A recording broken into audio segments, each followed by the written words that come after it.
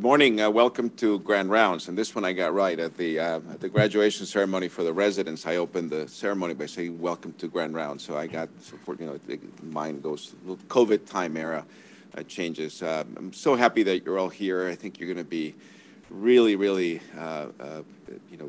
very happy to hear Dr. Cloutier share all the work that she has done with the committee members at the NIH in recent times. And Michelle, welcome. It's really great to have you. I do see you on the Zoom video, and it's really fantastic that you were able to join us here today. To introduce you, and I want to, we were asked to do this quickly, so we will. I'm going to ask Dr. Jess Hollenbach to come up and say a few words about Dr. Cloutier. Jess is one of our outstanding junior faculty members who has been mentored by Dr. Cloutier for many years, and she directs the Asthma Center here at Connecticut Children's. She's a PhD. She has focused her research on asthma and health disparities, management of asthma in school settings, and it's really advancing her own career here. And we're very proud that she has been able to continue with us for all these years, and we will continue to support her in line with what Michelle has done for so many years. So I'm going to ask Jess to come up and introduce Dr. Cloutier. Jess? Thank you, Juan. Good morning, everybody. Hi, Michelle. So I was told to keep this brief, so I will. So good morning and welcome, everyone. I have the distinct honor this morning of introducing our speaker, my mentor, colleague, and friend, Dr. Michelle Cloutier. Michelle retired as Professor Emerita in December 2016, so it's been more than 5 years. So in a sense, I consider this her homecoming, and will take pleasure in walking you through a brief history of her accomplishments. As many of you know, Michelle has a very impressive CV. For those of you who don't know Michelle, this short introduction cannot do justice to her more than 40-year career centered on improving the well-being of children. I was fortunate to begin working with Michelle as she was approaching the end of her career. She stretched her neck out for me, a newly minted molecular biology trained bench scientist looking for a path to clinical research and chronic disease prevention. One of my first assignments was to conduct an updated cost-effective analysis of her award-winning primary care asthma management program, Easy Breathing. You may have heard of it. This program was one of the first to show that national asthma guidelines, which you'll hear more about today, when implemented by primary care clinicians, could improve pediatric asthma outcomes. By many accounts, developing, testing, implementing, and disseminating this type of program would span and define most investigators' careers. But Michelle's passion for research and teaching spilled over into so many different areas. This is highlighted by her numerous teaching awards and public service awards, her more than 150 publications and book chapters, and several numerous federally funded grants. From the challenges of cystic fibrosis to the role of cotton dust tannin and byssinosis, also known as brown lung disease, to the genetics of asthma in Puerto Rican children, to identifying provider and organizational characteristics that are successful in implementing a disease management program, to her contributions to pediatric obesity. Michelle's work truly spanned the bench to the bedside. Along the way, she did not forget to mentor and truly bring up junior faculty, fellows, residents, graduate and medical and undergraduate students, and high school students. In the words of one of her K Award mentees, Michelle set the benchmark for being an outstanding clinician, researcher, teacher, mentor, and collaborator. She served as chair of my NIH KOA Advisory Committee, and I'd like to express a sincere thank you for the support and encouragement you provided towards my development as a physician scientist and all that you have done to improve pediatric health. Wishing you my best to your retirement and congratulations on a truly remarkable career. Michelle is the ultimate embodiment of a mentor, passionate scientist, compassionate clinician, and dear and quite humorous friend. Thank you, Michelle, for all of your contributions, keeping the health and well-being of children front and center, and reminding us all to be giraffes in our lives. Because sometimes we need to stick our neck out and take a chance on people, ideas, in order to grow, innovate, and thrive. Thank you. But before you start, Michelle, from a former mentee also, and you helped me get my own K Award many years ago, and you helped me to read blood gases when I was a first-year intern in John Dempsey Hospital in the the breathing room. I think it was the treatment room. I forget, it was the BPD room in any case that you led for so many years. We want to thank you, and we want to present this plaque to you. We wanted to do it in person, but we'll make sure that Jess brings it directly to your house. And it says, with our gratitude for your lifetime of devotion to the well-being of all children and for your priceless contributions to the Department of Pediatrics, the University of Connecticut School of Medicine, and Connecticut Children's, presented to Michelle Cloutier, Professor Emeritus, Department of Pediatrics. And a quote from one of your favorite people: "It's not about how much we give, but how much love we put into giving." That's from Mother Teresa. So, Michelle, thank you for everything that you have done for all of us. We are indebted to you forever. So thank you, and now I'm going to pass it on so you can continue your presentation.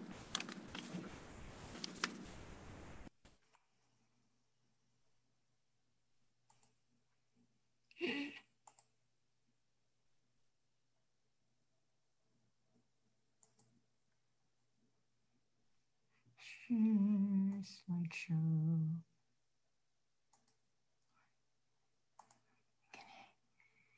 Well, good morning, everyone, and thank you very much, Dr. Salazar and Jess, for that lovely introduction. I am very pleased to be here this morning and to see you all virtually and maybe someday in person. I've had an unfortunate event which is keeping me at home. It is not COVID related, but I am unable to leave the house. So that's why I'm going to do this virtually. And what I want to do is I want to try and present the new asthma guidelines, the 2020 focused updates to the asthma management guidelines from the pediatric perspective, but also in a way that I hope can help those of you who are beginning to think about how to implement this program in your practice. This is my disclosure slide. Regeneron makes a monoclonal antibody against for asthma. We are not going to talk about that today. So my goal for the next few minutes is to talk a little bit about the processes that we use to develop the recommendations, because it's important, I think, for you to understand the rigor with which these guidelines were developed. And they are the most rigorous processes that have been used heretofore.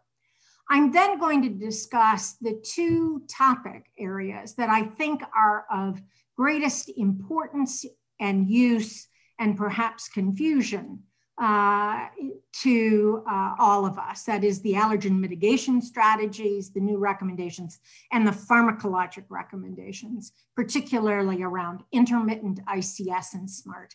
And then I'm going to briefly mention the recommendations in the other topic areas.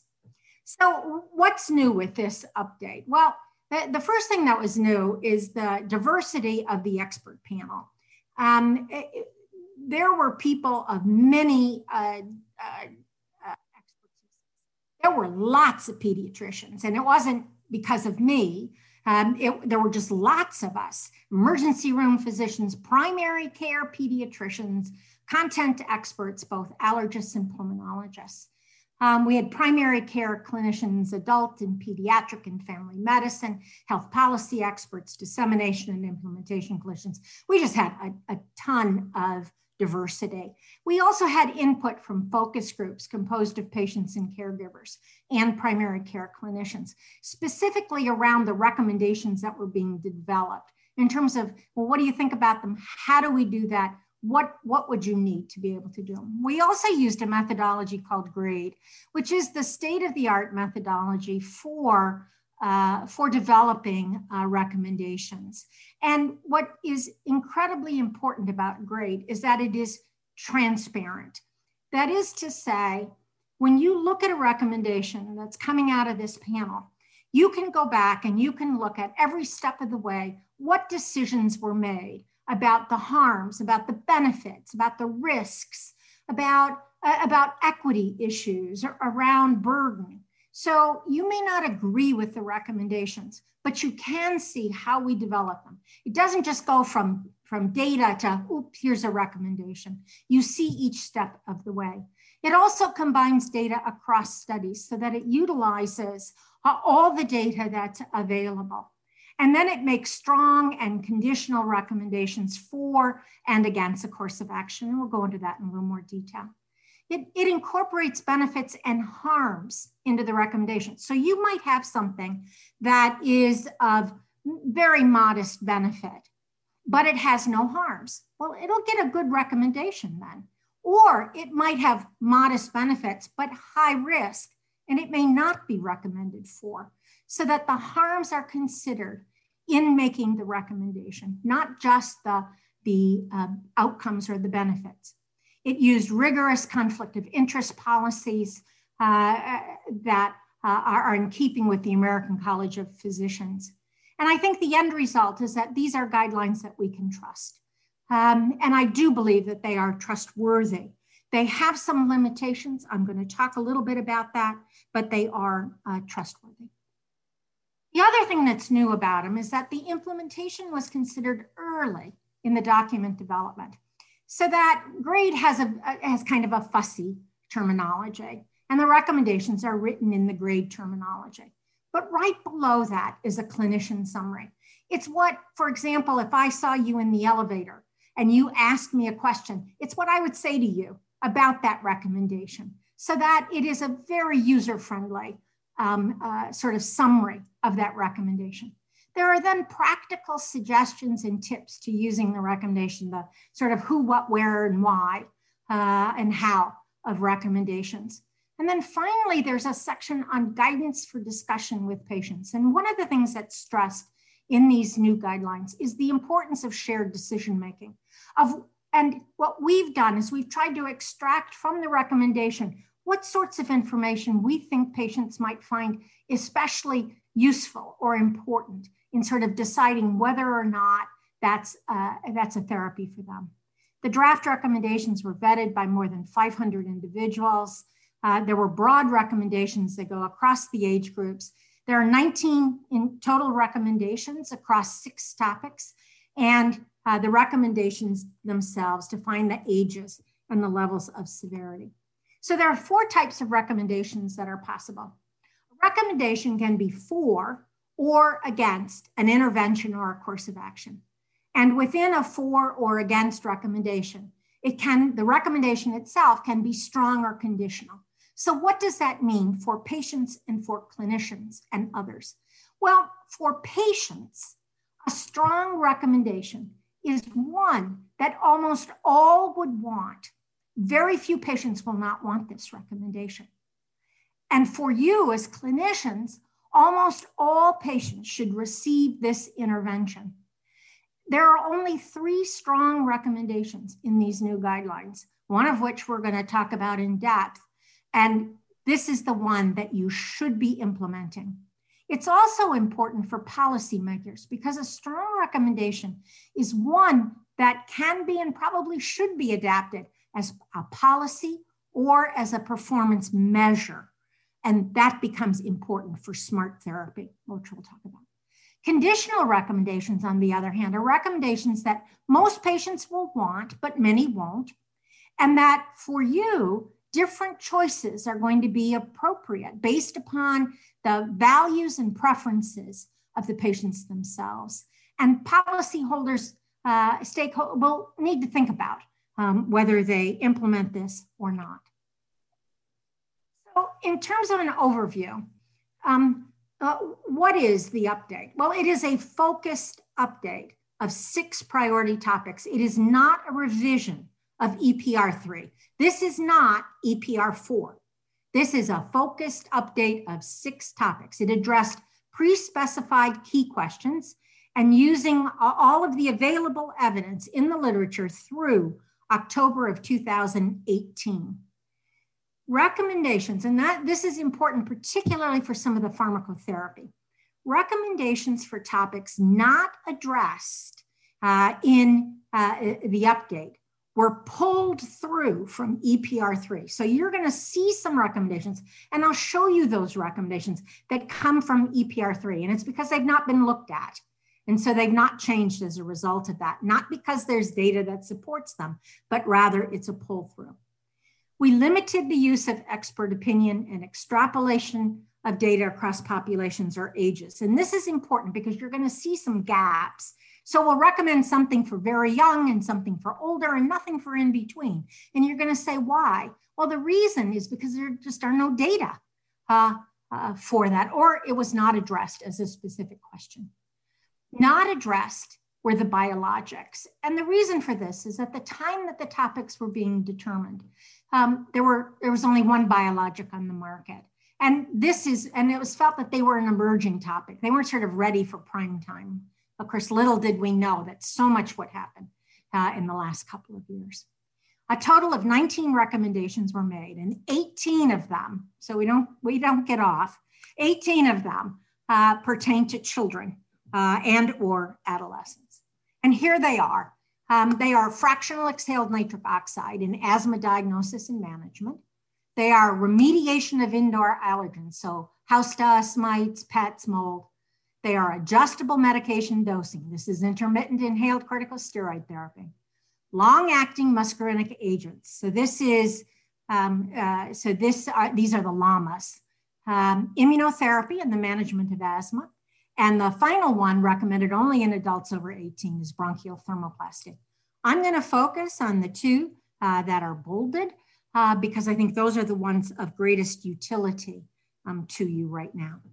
So let's just get right into the recommendations. So the first topic I'm going to deal with are the effectiveness of indoor allergen mitigation strategies. And I'm going to start with the recommendation against. So implementation of indoor allergen mitigation strategies.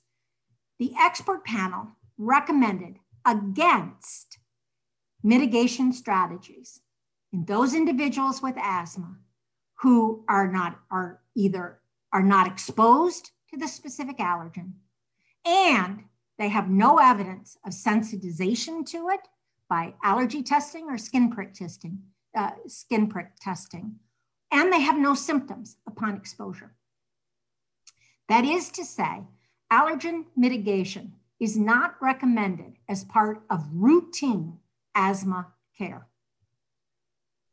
It is, however, recommended for individuals with asthma who are exposed to specific allergens to which they are either sensitized or upon exposure develop symptoms. So if every time you're playing with the cat, you develop itchy eyes and coughing and wheezing, a mitigation strategy against cat would be recommended. When used, multi-component allergen-specific mitigation strategies are recommended. Single component mitigation strategies are not effective. And we'll see some of that in a minute. The one exception to that is integrated pest management. And integrated pest management is recommended as either a single or as part of a multi-component mitigation effort.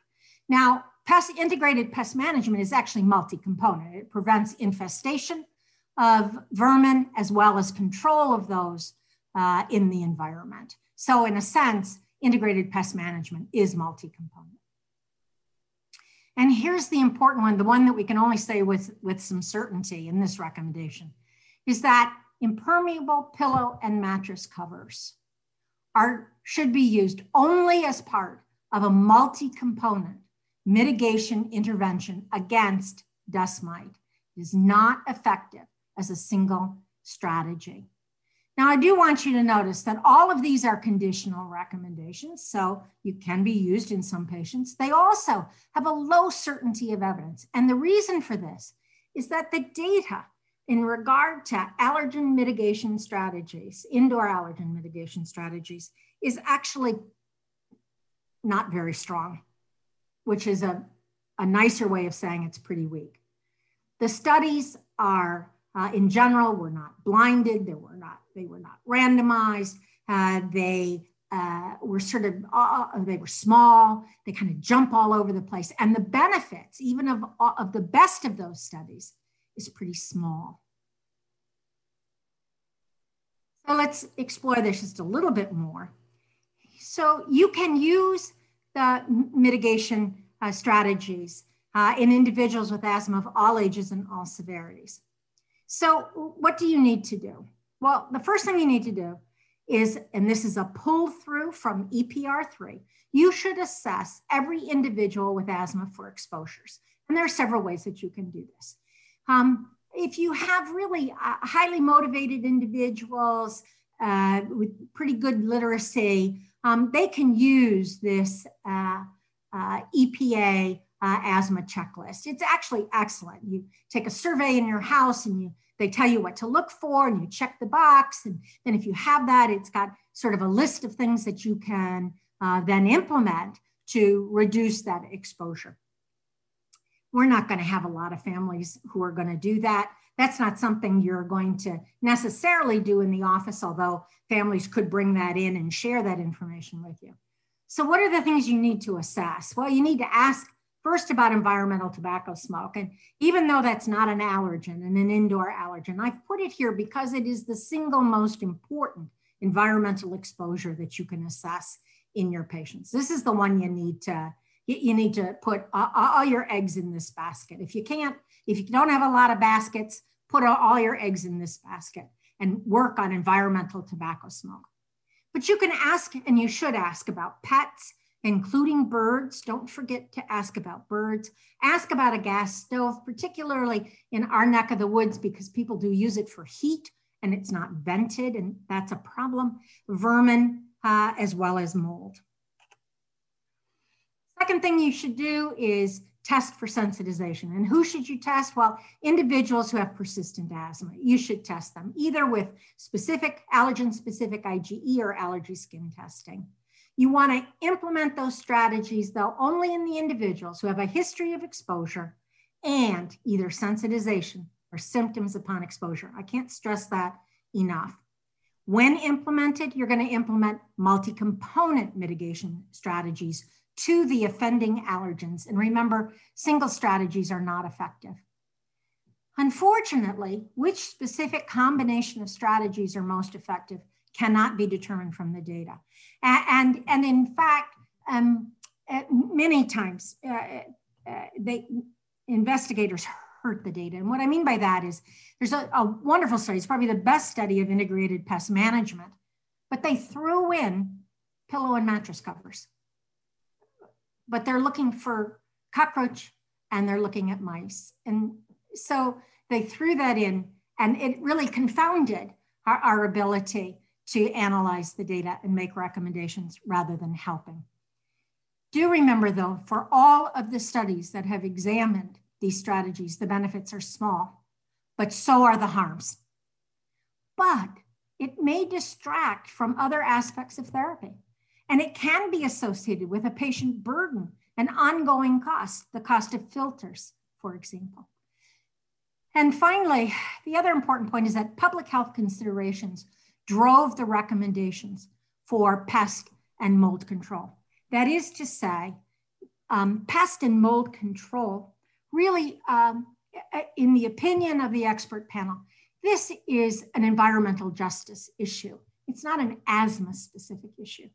It is everyone deserves to live in places that are free from pest and mold. And very quickly, this is the only evidence to decision result I'm going to show you.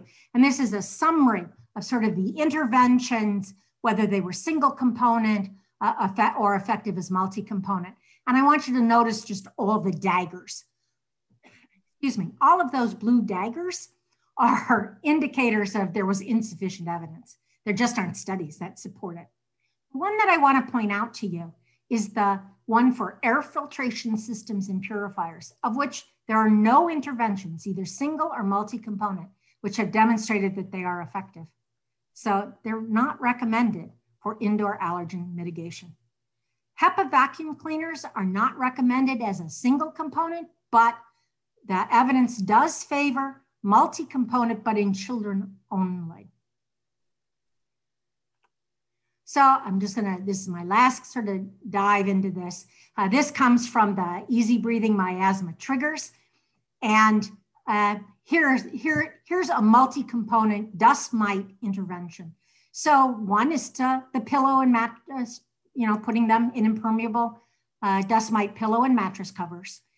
Do remember though, that you've got to tell people that they've got to take those covers off the bed and clean them periodically, because even though they're protecting the inside of the mattress from dust mites escaping, dust mites are now settling on the surface of that cover. So make sure people know to wash them, and wash all of the bedding in hot water every week, and 120 degrees is sufficient. Picking a stuffed animal, so sort of decreasing exposure, avoiding heavy curtains and blinds, that can be helpful. Cleaning the house when the child is not around, wiping the surfaces with a damp cloth. Again, efforts to reduce the amount of dust in the house may be helpful, and then vacuuming carpeted surfaces. Do notice that removing the carpets from your child's bedroom is no longer recommended as an allergen mitigation strategy. It is not effective. Small study, conditional recommendation, low certainty. All right. So I want to spend the rest of the time, really almost all of it, talking about intermittent asthma therapy. And I'm going to start with the first of the recommendations, which is for step 1 therapy. The expert panel recommends a short course of daily inhaled corticosteroids at the onset of a respiratory tract infection with short-acting bronchodilators, SABA, as needed for quick relief for one specific group and subgroup. That is, for children 0 to 4 years of age who have a history of recurrent wheezing triggered only by respiratory tract infections. So it is a conditional recommendation and high certainty. So what does that mean? So using it as part of step 1. So step 1, remember, is intermittent asthma. So you're going to use this only in 0 to 4-year-olds, and only in 0 to 4-year-olds who have asthma symptoms only when they get a respiratory tract infection, and not in between. And they either have had 3 such episodes in their lifetime or 2 episodes in the previous 12 months. The benefit of this short course, and short course, by the way, is defined as 7 to 10 days. The benefit of this is a 33% reduction in the risk of systemic corticosteroid treatment, so that it's very effective in decreasing oral steroids in this young age group. The risk is a possible small effect on growth, which means that when you use this therapy in 0 to 4-year-olds, you really do want to monitor carefully their growth velocity. So, excuse me, on the right-hand side, I'm sort of showing you a sort of a sample asthma treatment plan. So these are kids, these kids are not going to be on any daily treatment. But at the first sign, you're going to instruct them at the first sign of a cold. So any cold symptoms, begin. And here are 2 potentially usable treatment regimens. These are both are the ones that were used in the literature. One is budesonide, 1 milligram in the nebulizer 2 times a day, and albuterol is needed as you would normally use it, up to 4 times a day for 7 to 10 days until all cold symptoms have resolved for 2 days. So it's 1 milligram. Or the second one is fluticasone, and it's 250 micrograms. It's 3 puffs, or 750 micrograms twice a day, and again, albuterol as needed. And so budesonide, 1 milligram by nebulizer, fluticasone, 750 micrograms, both twice a day, have been used effectively and are associated with this 33% decrease in systemic corticosteroid treatment. Now, the treatment for intermittent asthma for all other 0 to 4-year-olds and older children and adolescents still remains as albuterol as needed, either by nebulizer or by metered dose inhaler. So that has not changed. So that's the first change, a very specific group. The second change is the recommendation to use either daily low-dose inhaled corticosteroids and as-needed SABA for quick relief. So this is step 2 therapy. This is mild persistent asthma. This is what is currently recommended, daily low-dose ICS and as-needed SABA.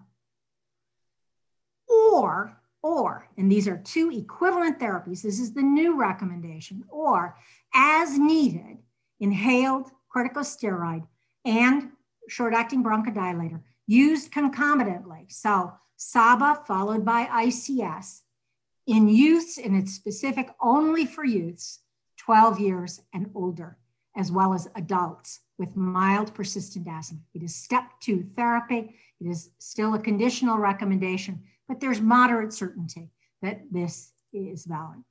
So who are you going to use this in? So step 2 is mild persistent asthma. For adolescents, ages 12 years and adults, you can use either the previous recommendation, that is the daily ICS, or the new recommendation, the intermittent ICS. For younger children, 0 to 11, the recommendation is the daily ICS only, so that is not a change.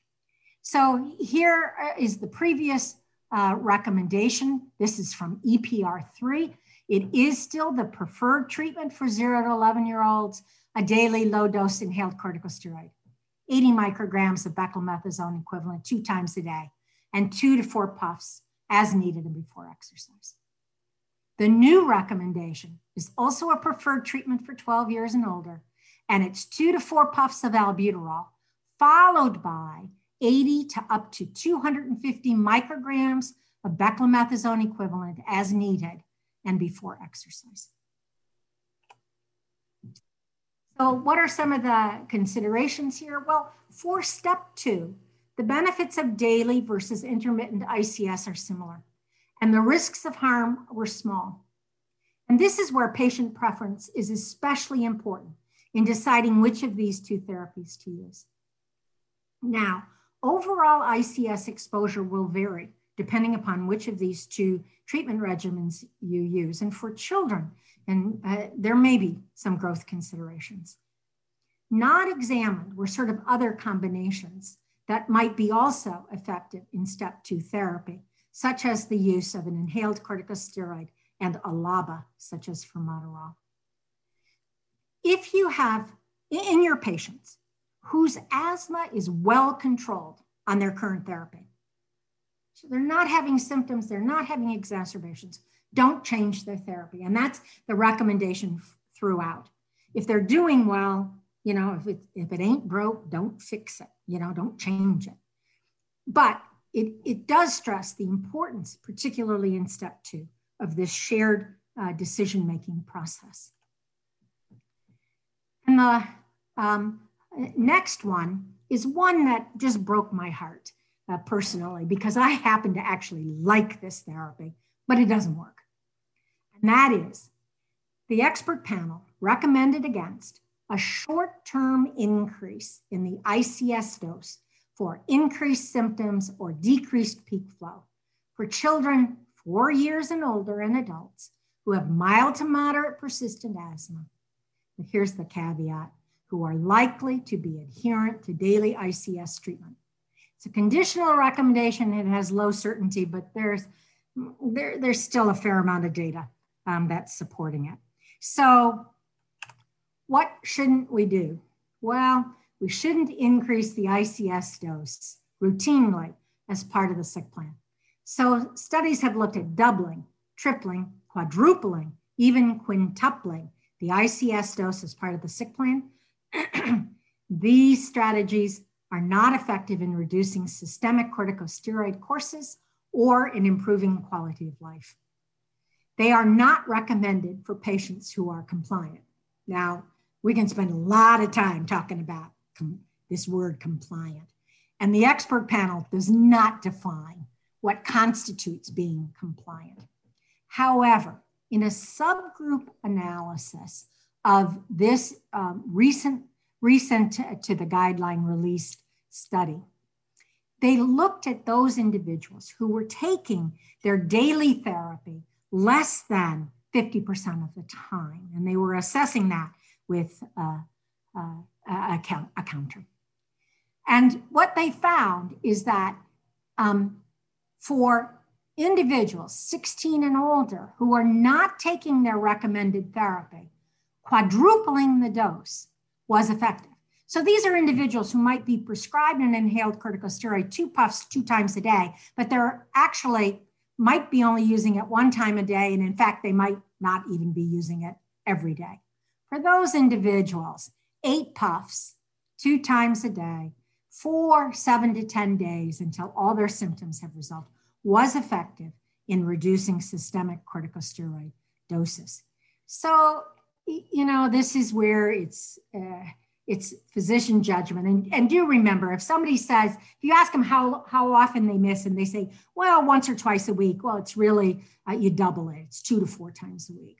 And that would be sort of the minimum strategy. Okay, so let's spend some time on SMART.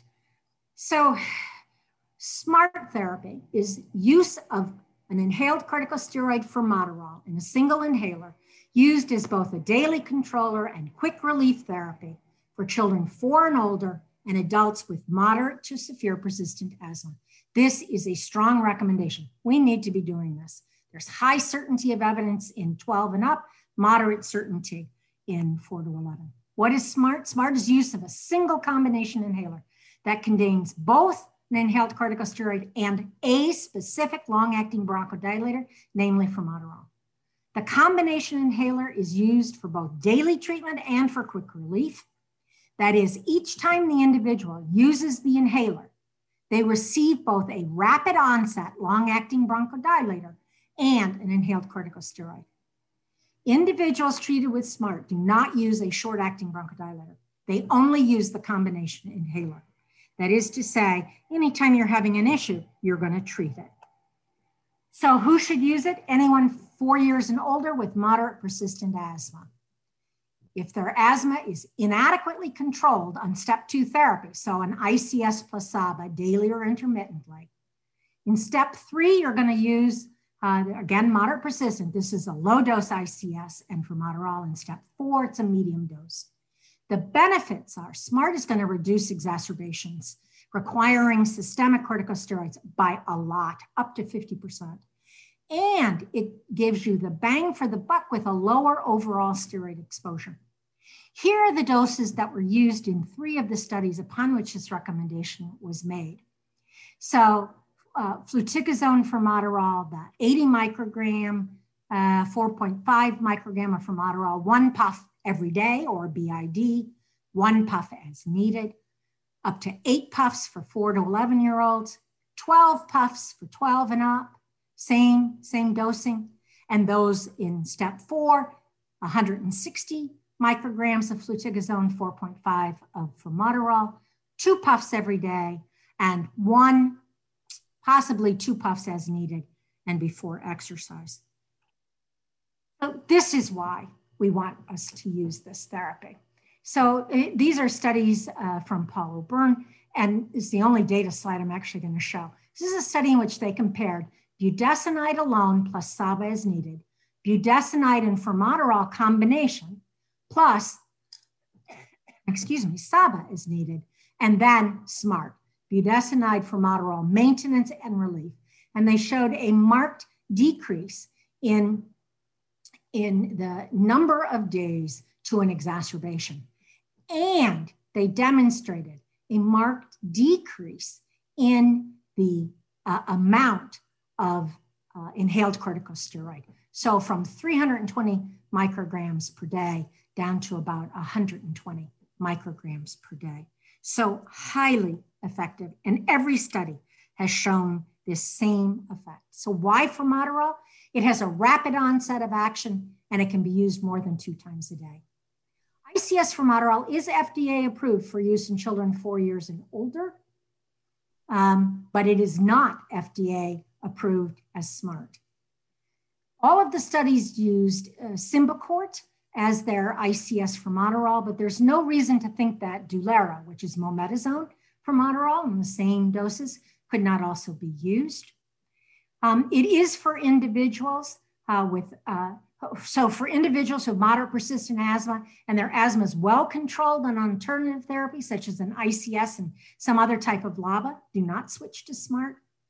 Do not mix formoterol and salmeterol. So don't use salmeterol containing, so like Advair, twice a day, and then Symbicort for relief therapy. SMART has been used in Europe for more than a decade, and it's been very safe. The challenges to using SMART are prescribing more than one inhaler per month. So how to kind of do that? Well, here are some suggestions. You want to label the prescription with SMART. Just say SMART, SMART therapy.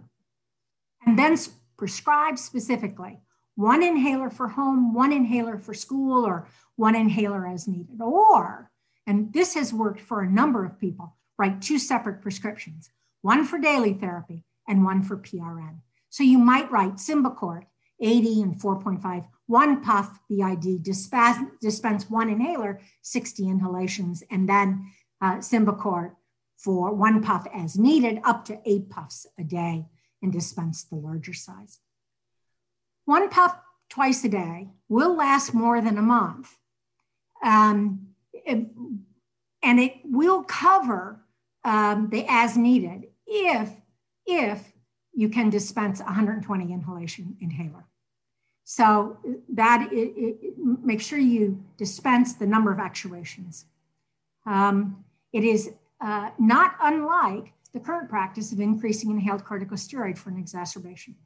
As I mentioned, it is not adherent with the package insert, and it's not going to be. Use of SMART versus a short-acting bronchodilator for exercise pre-treatment, there's only 1 study. But 1 puff of an ICS and 4.5 micrograms of formoterol before exercise will be effective to prevent exercise-induced bronchospasm. So the benefits of SMART talking to patients, 1 inhaler. They only have 1. They have no more albuterol. It's an albuterol-like medicine, works as fast, but lasts longer. In the long run, your child will need less medicine. It will prevent asthma exacerbations and especially courses of oral steroids, as well as ED visits and hospitalizations. So just a brief word about the long-acting bronchodilators. They are recommended as part of step 5 therapy. This is for severe persistent asthma as part of triple therapy. So an inhaled corticosteroid, a long-acting bronchodilator, it could be formoterol or some other type, and a LABA as triple therapy.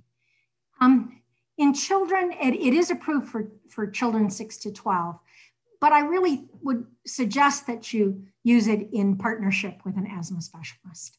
It's severe persistent asthma. They really do need to be co-managed. ICS LABA is preferred to the LAMA when it is alternative therapy. When an ICS LABA can't be used for one reason, ICS LAMA as part of duo therapy is an alternate approach. It does require a different type of an inhaler. So here's the summary. So here's 12 years and older. So let's just go. So step 1, you're going to use as needed SABA, but in the 0 to 4 with wheezing, with respiratory tract infections, you're going to use the 7 to 10 day course of a high dose, one milligram of budesonide or 750 micrograms of fluticasone twice a day for 7 to 10 days. Step 2 therapy, mild persistent asthma. Preferred is either the daily low-dose ICS and as-needed SABA, that's what you're going to use in 0 to 11-year-olds only, and in 12 and up, either that therapy or as-needed concomitant low-dose ICS and as-needed SABA. In step 3 and 4, you're going to use SMART, a low-dose ICS formoterol in 3, a medium dose in 4. So here's a suggestion, all right? Step 3. So step 2 didn't work. Their asthma's not under control. They've had an exacerbation that's unacceptable. Step 3, you might put someone, 10-year-old, on Symbicort, 80 micrograms, of budesonide, 4.5 micrograms of formoterol. So Symbicort, 1 puff 2 times a day, maintenance. Or 2 puffs once a day, maintenance. Or 2 puffs twice a day, maintenance. Plus 1 puff of 84.5 as needed, up to 8 puffs, 4 to 11, 12 puffs, 12 and up. In step 4, same thing dosage-wise, but now using Symbicort 160 micrograms of budesonide, 4.5 micrograms of formoterol. So maintenance, 1 puff BID, 2 puffs once a day, 2 puffs 2 times a day. That's maintenance. And then 1 puff as needed, up to 8 puffs in the up to 11-year-olds, 12 puffs, 12 and up. And in step 5, you're then going to use, hopefully in partnership with a specialist, you're going to use triple therapy, an ICS, a LABA, could be formoterol, and a LAMA. All right, finally, just a couple words about fractional exhaled nitric oxide is recommended by the expert panel for use as an adjunct test when the diagnosis of asthma is uncertain or when the management of asthma is uncertain. It's not recommended to assess asthma control, exacerbation severity, or to predict the future development of asthma. There just aren't data that support that. Immunotherapy is still recommended, and subcutaneous immunotherapy is recommended as an add-on to standard pharmacotherapy. And the expert panel recommends against sublingual immunotherapy because there are only a couple of allergens that are FDA approved, and it's been approved only for use for the treatment of rhinoconjunctivitis and not for asthma. Bronchial thermoplasty, the recommendation was against its use as part of standard of care in adults, and it was only in adults that this recommendation was made. So in summary, why is this update both usable and trustworthy? Well, because it addresses pre-specified key questions. It uses the best available evidence. It used GRADE methodology, which really is the state of the art. And really no one should be using anything other than GRADE at this point in developing guidelines. We limited the use of expert opinion. It was vetted by lots of people. And it includes an implementation guidance section to help clinicians use the recommendations. I want to thank the members of the expert panel. If you look down this list, you will see lots of pediatricians. It was wonderful to have so many primary care people and pediatric people on this expert panel. I want to thank the NIH and CITRIS, which is the implementation arm of NHLBI, and everyone who took the time to read the guidelines. And I am happy to answer any questions. So thank you very much. Thank you, Michelle, for an outstanding summary presentation. I know you worked for many months on making it simple for us to understand. We have several questions, and of course, we probably need a primer for ICS, SABA, SMART, LAMA. So I've learned a lot of new terms, and I think I know how to treat myself now. That's probably not a good thing to say. From Claire Bailey, when looking for environmental factors that may be actionable, like tobacco smoke exposure, what about wood stoves, et cetera? She said vaping is the other one. You know, the expert panel specifically confined itself to indoor allergens, and wood smoke is not an allergen, nor was environmental tobacco smoke, as I mentioned. And those are all, they have particulate exposure. They've got to be extremely well vented. And so, would I recommend somebody taking the stove out? No. Would I recommend an incredibly good ventilation system? Yes, I would. There's some things you can do and some things you can't do. And so it would depend upon the patient, the severity of their asthma, the ability to control their asthma, and what the family is capable of doing. But yes, wood stoves are an issue. Pellet stoves may be less so. But I'm not really an expert in that area. And so I hesitate a little bit to talk about it. Great.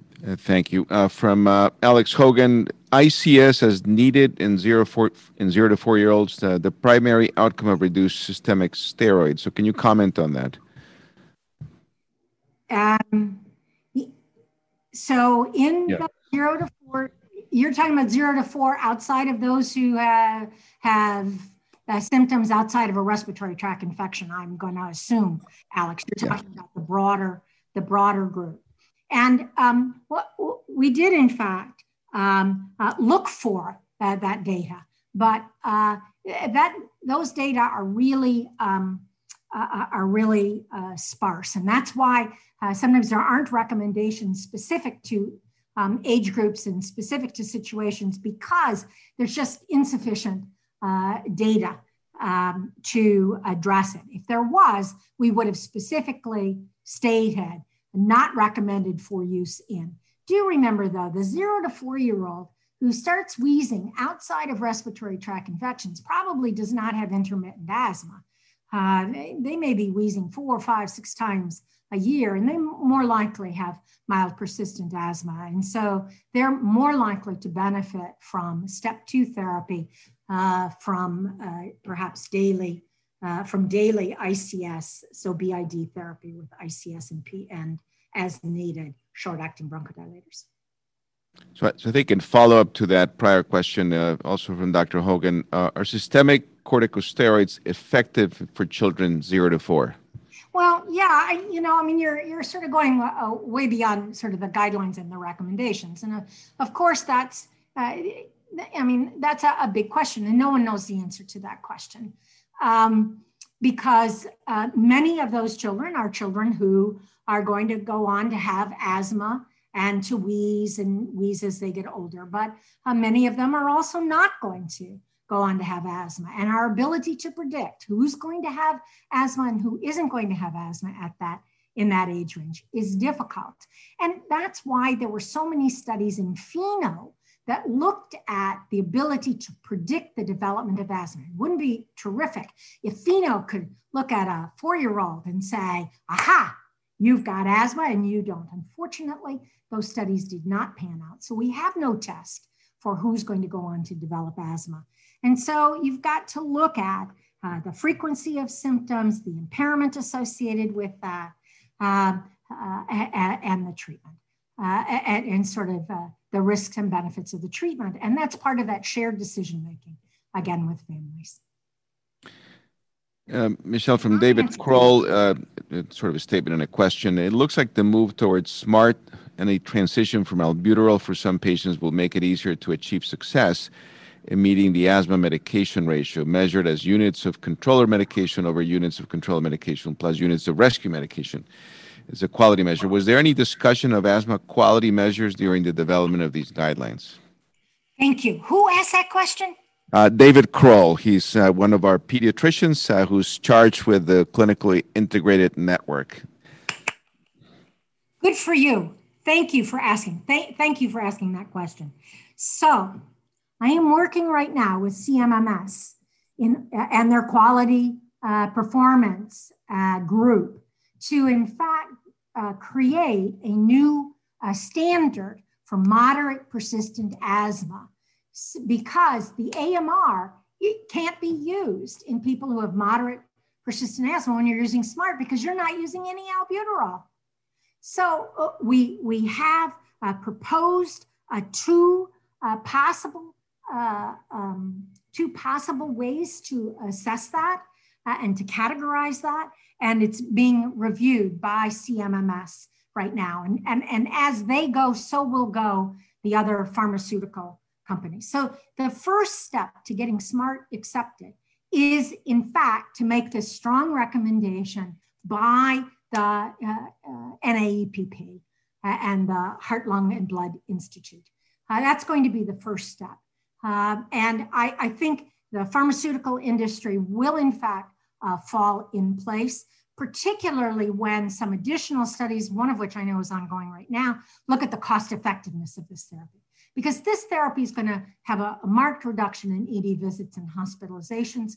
So it will pay for itself, but it will also do it at a lower overall ICS exposure for children. So it really is a win-win. So that's the first thing. The bad news, and there is bad news, is that AstraZeneca, who currently makes Symbicort, has no intention of getting FDA approval for SMART. And I don't know the reason why. It isn't, I believe, for a lack of trying or some effort on their part. In fact, I think the effort's been ongoing for years. So I don't know what the issue is, but they've decided to move on. That isn't to say that other companies aren't going to move in and fill that void. And so I think this will come. But I appreciate concerns about it. But the reality is this therapy has very high efficacy, very low risk of harms, extraordinarily well tolerated in children, very well tolerated, and less overall ICS exposure.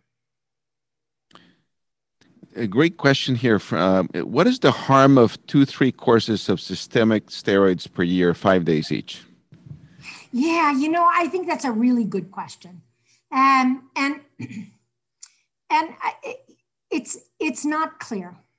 What is clear are that in adults who have been treated for many years with inhaled corticosteroids and some courses, a few courses of corticosteroids, are more likely to have osteoporosis, women in particular. So there does appear to be the possibility of a long-term risk of it. I think, again, 1 or 2 courses a year, there isn't an issue. And remember, I don't think that's an issue. But if I could treat you instead with 7 to 10 days of 1 milligram of budesonide twice a day, 1 milligram, 1 milligram, as opposed to 15 milligrams, 20 milligrams, depending upon how much you weigh. Again, that's less drug for high effectiveness. And I think that's, and we know that even short courses can sort of blunt the growth velocity in some children. It isn't much, it isn't very much. And again, it's a harms versus benefit. And it's going to be a shared decision-making. If a family says to you, look, we just can't use this nebulizer, we just can't do that, then would I use oral steroids? Yeah, I probably would. But if I take more than 3 courses a year, I don't want to do that. That I don't want to do. Yeah, I would agree. We have 2 more questions, and then we'll finish. From Kathy Kalkbrenner, the statement is, thank you for a wonderful review. Do you think that our approach to inpatient asthma care should be changing as well? That's a loaded question. I right now, I don't know how you're treating inpatient asthma. I will tell you that Stephen Teach was on the expert panel, and Stephen and I just wrote a paper for pediatrics, a pediatric perspective on sort of therapy in children. And acute management of asthma was not included in the purview of the expert panel. And so we didn't say anything about it. But I do think you're going to need to think about implementing SMART therapy as part of discharge planning for kids, how to do that, how best to do that. And I think it's got to be shared decision-making, but it also has got to be a third person in that, and that's got to be the primary care clinician. I think it would be not wise to send kids home on SMART without engaging and involving their primary care clinician in making that decision in terms of therapy. Thank you. And then the last question, this may require a longer answer that we have time for from your colleague, Dr. Lappin. Hi, Michelle. What are the recommendations for asthma exacerbations when SMART therapy is not working? It's oral corticosteroid therapy. So I will tell you, using SMART, you're going to really reduce the number of exacerbations. And you have a clear-cut measure to tell patients when they need to call you without question. And without question might be their asthma is under control, but they're needing 12 puffs a day or 8 puffs a day of their formoterol ICS combination inhaler. That's a sign of inadequate control. If it's inadequate control on SMART, well, then you're going to go up to step 5 therapy, and you're going to add a LAMA to that therapy, so triple therapy, and that would be sort of that would be the recommendation. If they're well controlled on SMART and they develop an exacerbation, which I will tell you is going to decrease quite significantly on this therapy. But if they do develop an exacerbation, then it's a course of oral corticosteroids, just like you would in anyone else who had failed on their therapy because of an exacerbation. So, Craig, I hope that answers your question. Great. Thank you, Michelle. That was a perfect answer. And just the last comment from one of our pediatricians. Thank you for always including the PCP as a partner in the management of asthma. So that sort of reiterates what you have been saying all along. So, Michelle, thank you very, very much for sharing wonderful Grand Rounds with us, information that is going to be very useful. We had over 160 participants, and I'm sure this is a Grand Rounds that's going to be listened to a number of times. I think I will have to go back and so make sure that I become smarter in my asthma therapy. So please come back and give us an update, hopefully next year or the year after. Always can count on you. I really appreciate it. Dr. Hollenbach, thank you for the introduction. Thank you, everyone, for joining us. We'll see you again a week from today. You're stuck with me giving Grand Rounds on the other pandemic, congenital syphilis. We'll see you then. That will be our last one. So take care, everyone. Be safe. We'll see you again. Bye-bye. Bye, everyone.